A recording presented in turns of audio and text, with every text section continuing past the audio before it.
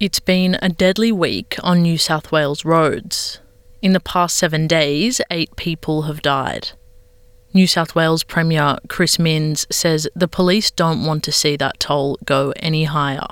We're heading into the busy Christmas period, and our real concern is that road toll will increase over the Christmas New Year period. So the message is slow down. New South Wales Police will be out in force. Double demerit points will apply, and if you speed or you break the road rules, the best case scenario is that you lose your licence. The worst case scenario is that you kill yourself or a loved one or someone you've never met before. Victoria has also seen a spike in fatal accidents. CEO of the Transport Accident Commission in Victoria, Tracy Slatter, says the road death toll this year is its highest since 2008. Well, we are seeing some unusual numbers in that overall situation this year, and one of them is that we're seeing that deaths on regional roads are an ongoing challenge, and that has actually increased by more than 30% this year.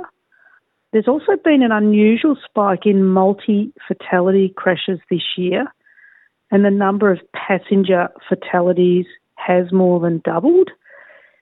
So that is a real concern for us. The New South Wales and Victorian figures are not an isolated phenomenon. Data from the Australian Automobile Association shows the country's road death toll is at a 5-year high, with 1,253 people killed in car accidents in the 12 months to November 30. It shows that South Australia experienced the largest jump in fatalities, with a 61.4% increase from the same period last year. Chris Minns says a return of people to the road after the height of the COVID pandemic could be driving the increase. Any life lost on New South Wales roads is devastating for the family and friends of that person. Obviously, 2023 is a non-COVID year. There was changes to driving and behaviour in 2022. So regrettably, and as awful as the statistics are, we've seen an increase in 23 over 22. Amber Community, formerly known as Road Trauma Support Services Victoria, is a group dedicated to providing free support and counselling to those impacted by road trauma. Their CEO, Bernadette Nugent, says that road trauma and fatal incidents are not always the result of high-risk driving.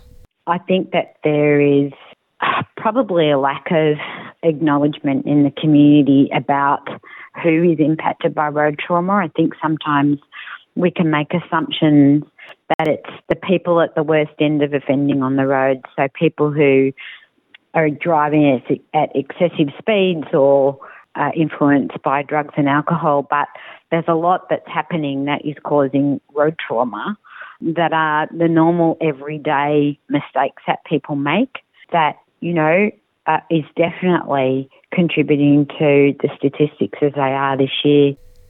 Tracy Slatter says that despite what some people think, the majority of incidents aren't caused by young drivers. There is a common understanding that it's mostly young people that are involved in accidents, but that's not what we're seeing. I mean, obviously we do see young people involved in accidents, but, accidents in people over 70 years of age is just as great as those in the younger years and everything in between.